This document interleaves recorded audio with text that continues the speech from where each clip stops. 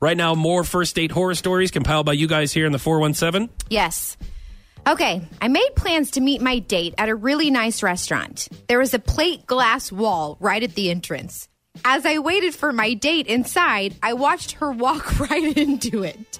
She broke her nose and blood was spilling down her face. Needless to say, dinner was canceled. Wow. Oh, no. That sucks. I've watched a YouTube video of people walking into glass walls. Yes. Yeah. Or like if you just clean your sliding glass door, it's really, really clean. I've done that before. You know, the worst part about that is watching one of your dad. Have you ever seen your dad like run into something?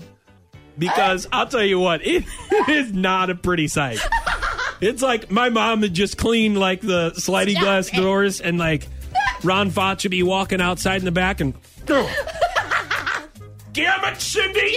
And it's like, wait a minute, why are you mad at mom? Wait, you're mad at mom because she cleaned the sliding glass door and you ran into it? Okay, it's the same thing like when he can't find his tools. Where's my hammer, Cindy?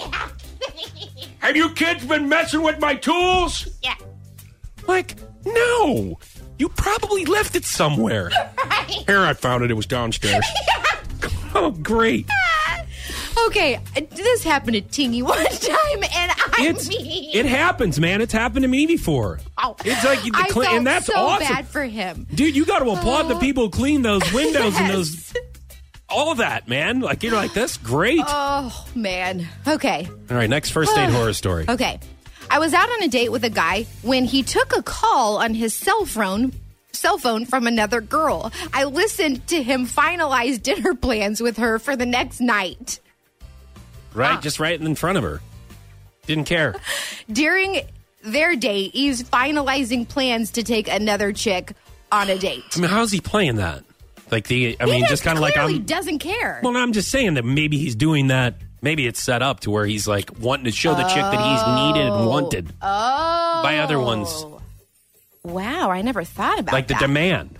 Yes. Like so kind of like we demand. have our girlfriends call us if we're like, oh my God, get me out of this date. You I know, mean, the same thing can happen. It's a little different. I don't know. I mean, I don't know if that's going to work, though. No. With all girls. You think? I don't know. I would get up and leave. Okay. Next first date horror story.